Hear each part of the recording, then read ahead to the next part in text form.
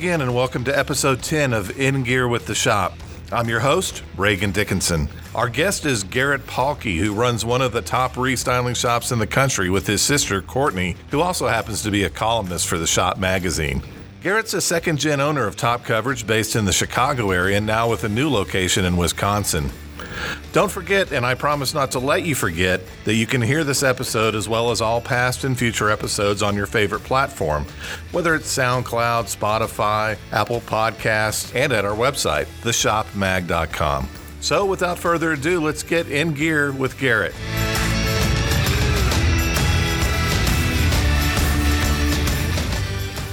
You know, Courtney, your sister, writes for the Shop magazine, and, one of the things that she wrote about was kind of responding to what was going on with the pandemic with your business. And I was curious about what adjustments you've made to mitigate the impact of the pandemic on your business. Like what's worked, what hasn't?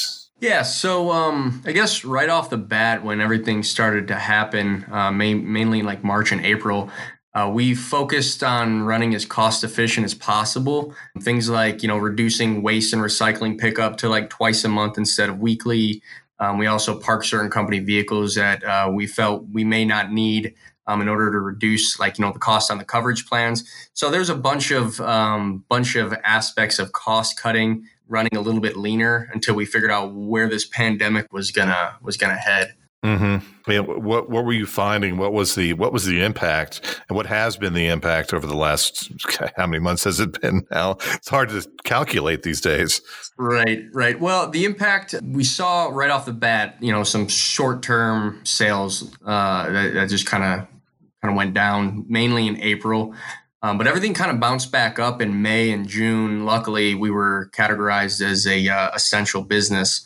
So we were able to keep operating during that time. But yeah, there's definitely a huge drop in sales in April. But, everything started to come back and the auto industry's been doing okay, except, the inventory issues that dealerships are facing. That's what we're currently dealing with. Mm-hmm. And how are you dealing with those inventory issues? So what I think has kind of helped a little bit is, customers, because they don't have inventory, not a lot of vehicles will have like a sunroof, for example. And so we're actually getting a little bit more business coming in on some accessories because, certain trim levels aren't even on their lot. So that's kind of helped in our favor a bit. But also, we kind of focus on having our sales team push for showroom cars to kind of, get a few extra sales in the doors that we can possibly get. Mm-hmm. Are there certain accessories or products that are moving more than others during this time? Have you seen any anomalies there that you might not have seen had the pandemic not occurred? Yeah, something that was kind of interesting is all of a sudden we had a dramatic jump in sunroof sales. It for some reason just jumped, and I honestly have no explanation for it. Right. Maybe people just like feeling the wind through their hair when they have to get out and go inside and wear a mask. Maybe they just like that, the air going over them. I don't know. Right, it's interesting. Exactly. One of the other subjects that Courtney has tackled in her articles, and it's been a big thing with the SEMA Pro Council, are packages. What are y'all finding? What types of packages in your area are popular among various demographics? I would say as a whole, a lot of two-tone type designs on exterior vehicles is pretty popular, such as these things called Rover packages, where we do like a black roof half, and then the lower half we do, black wheels or chrome deletes. Deletes in general has been very popular, I would say, around all demographics. I think that's just a trend that's going around. Debadging, removing chrome, just things of that nature has been, we've seen a lot of success with. Right. And do you have various packages for various trim levels? Correct. Yeah. So we'll do like a comfort package. So that would consist of like a sunroof, heated seats, and a remote starter. And that usually will come into a different trim level vehicle, like a Honda Accord Sport. That usually works really well. So some of the packages that we're providing, one that I already mentioned, the Rover package, which is pretty much a full blackout, window tint, chrome deletes, two-tone, which is like a Range Rover half top. And then we have a sport package, which is leather with custom stitch. So you can do like a black leather red stitch. We black out the emblems, add window tint, and then we powder coat the wheels a gloss black. We got a Vertex package, which is like a sunroof with window tint, gloss black roof. So it kind of gives it that panoramic style roof with the sunroof we put in, and we black out the emblems on that. And then the comfort package, which I mentioned, which is a leather interior with heated and cooled seats, sunroof with tint, and a remote starter. So those are a few that we've been doing that have been very popular. How do you come up with the packages? We kind of see what a lot of our customers tend to package together, and then we kind of play around with, well, what would make sense is, if we're doing heated seats and window tint, well, that's nice. You got the kind of shady inside with the warmth on your seats. Why not add a remote starter? That only makes sense. Start your car in the morning. You got heated seats, and they're warming your butt up right before you even get in it. Do you take your cue from the dealerships? So interestingly enough, sunroofs and leather is something that has gone together for many, many years. It's just been a very popular. That's basically what we offered for, before I took over, is sunroofs and leather. And for some reason, that's just a product that goes together. You just kind of take what we see from that and say, well, what would make sense to add into that a customer might also see as a great option in addition to, as far as like the Rover package, for example, black wheels, window tint, and a black roof. That's kind of what we would just go with. And then the more we think about it, it's like, well, we still have chrome accents. There's a 3-tone on this thing. Maybe it would make sense if we got rid of all the chrome. That might actually have a better appeal to the customer than just the original product that was working well, but maybe in addition to might be better. Gotcha.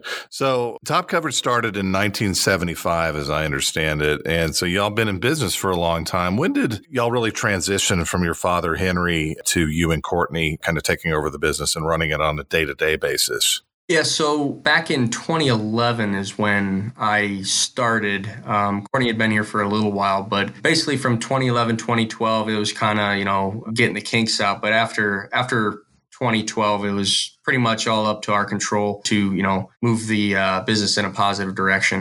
Right. And what did you find out through that transition? Were there things that you can share with other shops who might be going through a generational transition as well that you learned from that? I would say your family members could be your best friend or worst enemy. Right. Yeah. But no, as long as you're able to collaborate well together, that's half the battle. But one major thing that I think, as far as transitioning, as long as you're able to keep the values of what a successful business, what that's made that business successful, and keep that at your core, I think that will be probably the best advice I can give. Yeah. And what was it at the core that you think makes the business successful over time? Yeah, I firmly believe that quality workmanship and offering a quality product, I think that's a major, major thing. Along with, of course, on a sales end, having phenomenal relationships with your dealerships.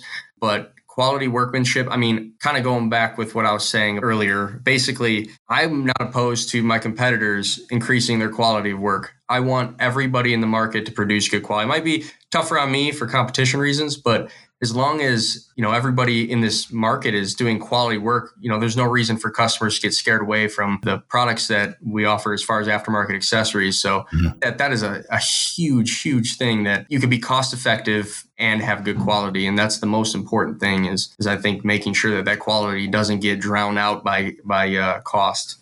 How do you ensure that quality workmanship? What are some steps or processes that you take to make that happen?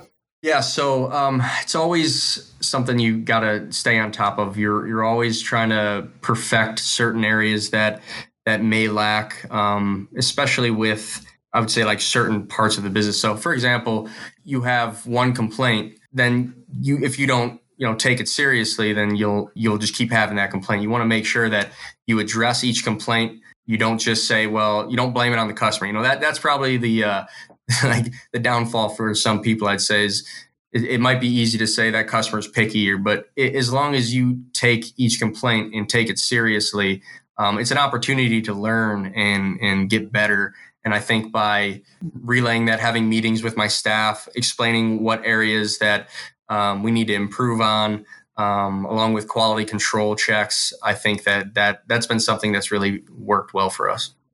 Do y'all have a customer service philosophy? It's pretty blunt. Take care of them. Without them, we don't exist. Sure. One example would be we sometimes will warranty items like sunroof parts or sunroof repairs or leather repairs or remote starter repairs that wouldn't necessarily qualify for a warranty, but we want our customers to be confident in the products we offer, and we would rather eat a little bit of cost to keep them satisfied. And obviously, we want them to have confidence in the products that we're providing. So, and as well as our installation. So that type of area, I think we try to go out of our way, and we'll sacrifice a little bit to just make sure that our customers satisfied with what we do. Mm-hmm. And do you find are there vehicles that are more challenging than others to accessorize? Yes, absolutely. For example, certain remote starters on high-end vehicles can be very complicated.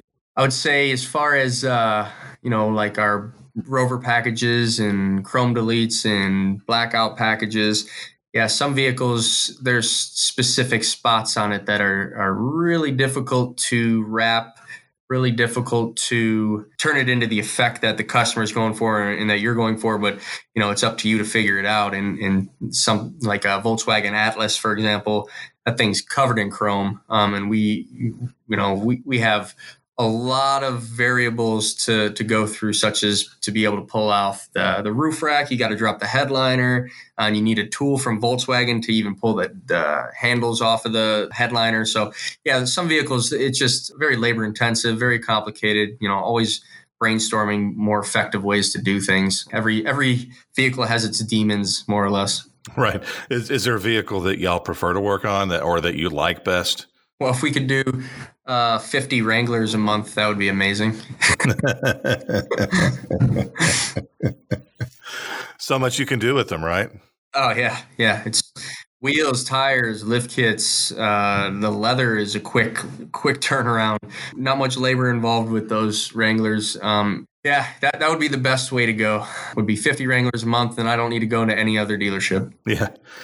Is there anything that's particularly hot in your market right now, vehicle-wise, that you find that people are really wanting to accessorize? Yeah, so truck accessories have been huge. The JL Wrangler, since 2019, that's been a pretty hot vehicle. Yeah, those have been a good selling vehicle and good accessory vehicle. I know I just kind of ranted about them already, but that's the fact.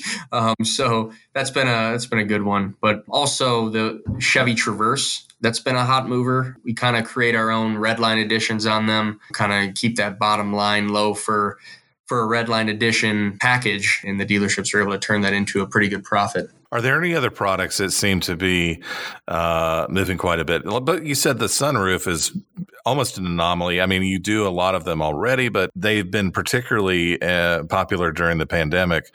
But as we kind of seem to be normalizing a little bit, have you noticed any other product lines that are moving very well? So yeah, Clear Bra, film in general, window tint. People are really, really looking to get window tint done, really looking to get Clear Bra done. And it's been really surprising that during April, when like pandemic was happening, we had more calls on window tint in that month than we would on a normal month. So I think a lot of people have free time. I think that's what I kind of chalked it up to get some things in their vehicle that's not, doesn't break the bank. And I have a feeling that, perhaps it could have something to do with that. But yeah, window tint and film, that's been a big one. Yeah. Have y'all found better ways to attract and retain good employees? So actually, the way I've seen things is that the labor pool has gotten larger these days with the pandemic and people not being able to stay employed for one reason or another, which has actually helped find more qualified employees that I think otherwise would have been employed. And so yeah, we've actually picked up quite a few people that have a lot of knowledge, good experience, eager to work. And usually it's very limited to find someone who has, whether or not it's the product knowledge of what we offer or just someone who is highly motivated and very mechanically inclined. And that's kind of what we look for as far as technician standpoints, but clerical staff as well. We picked up a good general manager. Yeah, he's highly motivated, just brings a lot to the table. So yeah, I've seen that within our job searches that there's a lot more applicants nowadays that are much more qualified for what we're looking for. Yeah. Are there certain things that you're looking for in an employee? Creativity. I think that's something that we kind of lose track of in our day to day. Fresh insight, fresh perspective, having someone with kind of outside the box thinking, that's huge. Because, I for, the 9 years I've been doing this, it's easy to maybe get stuck on some sort of idea or kind of day to day process, and having someone kind of break that process up because of just their ability to think creatively. I think that's very helpful. So I understand that y'all are opening a new location in Wisconsin. Yeah, we started it up. It was on the 12th of October. We were up and running. So far, so good. Everything's been, given the circumstances with the pandemic, it doesn't seem like the smartest time to do anything like that. But the way I began to see it is, in Chicago, it's a pretty competitive market. We've been fighting over the same piece of pie for so long that it kind of seemed beneficial and lucrative to push into a different market and kind of, take what we have and in the success that we've had down here and kind of introduce that to the dealerships in Wisconsin. Are you taking a different approach with this new location? Is there anything that you're doing differently there? Do you see different products, different packages going into that market, or is it similar? So one thing that's interesting is there's a lot of dealerships up north that aren't fully aware of capabilities of a restyler for increasing profits. So I think the one thing we're doing definitely differently in comparison to what we do here, which isn't dramatically different, but we are strongly pushing dealership trainings, having our sales team go in and train their sales staff. We don't need to necessarily do that as much here, although we offer it, but they are begging for it up north to have their sales staff understand accessories and the ability to increase their profits on the store. So that's one thing that I think we're doing a lot more of up north than what we would be more or less focused on in Chicago. What's your best advice to a shop who's looking at opening a new location? Make sure you plan. Make sure you plan, because you want to make sure that you're not opening it up and just chasing your tail around. I guess the best thing I could say is you really want to scout, make sure that the location you're opening isn't going to be cannibalizing on what you've already established. So you don't want to be, too close to your home base, and then you're just trading dollars from one location to another. But you also want to make sure that the area in which you want to move to, that you're scouting, making sure that there is opportunity there, because if you're just excited and you have blind optimism, it's not going to do you any good. And good for you, you're motivated, but without having some sort of market survey of what's going on up there or wherever you're trying to open up your location, it's just kind of blind optimism, and that can make or break you. We decided that, in Illinois in April, everything was shut down in pretty much a lot of places, but Wisconsin had opened up, and we felt, hey, well, we can't visit our accounts. They don't want us in there. You don't want to be doing anything that can obviously also endanger anybody. So you want to make sure that, you're being pretty smart with how you're visiting your accounts as far as a sales perspective comes into play during a pandemic like this. So when Wisconsin opened back up, we took all the safety precautions to make sure that it was okay to visit. We would kind of reach out to some of the people out there via phone to kind of see if there's any time we could set up a meeting. And luckily, they're pretty open to hearing from a new vendor that's interested in doing work for them. And we kind of had a couple good conferences with some of the the various customers up north, and we were able to determine that, okay, this makes sense. The amount of work that we could potentially get would make sense. And so we just kind of kept going with it. And it wouldn't have happened, which is kind of like in throughout all the chaos, you have to realize that there's opportunity. And I think that's kind of how we felt about it, is we're limited to what we can do in our market. And so let's think outside the box and figure out what could we do different? What and throughout this chaos, what will come out of this in a positive way that we can capitalize on. And that's kind of where we landed. I guess this would go back to answering your question of creative thinking. This might be one of the things that we did. And Courtney was very big on pushing this direction to Wisconsin. And I'm a very pragmatic person, so it took a little bit of convincing, but we ended up going with it. And we're very happy that we did. I think I know what that music means. I think our time is up. You are correct, sir, and I really appreciate you talking to me today, spending some time with us. And, maybe we'll follow up and do some updates. Definitely we'll be reading about you in the Shop magazine, and really appreciate y'all's contribution, not only to the shop, but to the industry as a whole. So thank you so much, Garrett. Thank you for having me.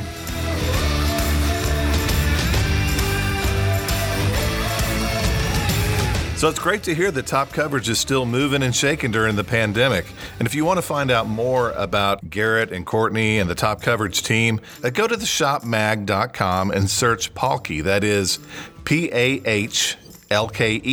And you'll get to find out a lot more about this sibling team at Top Coverage, plus some great insight and advice from them.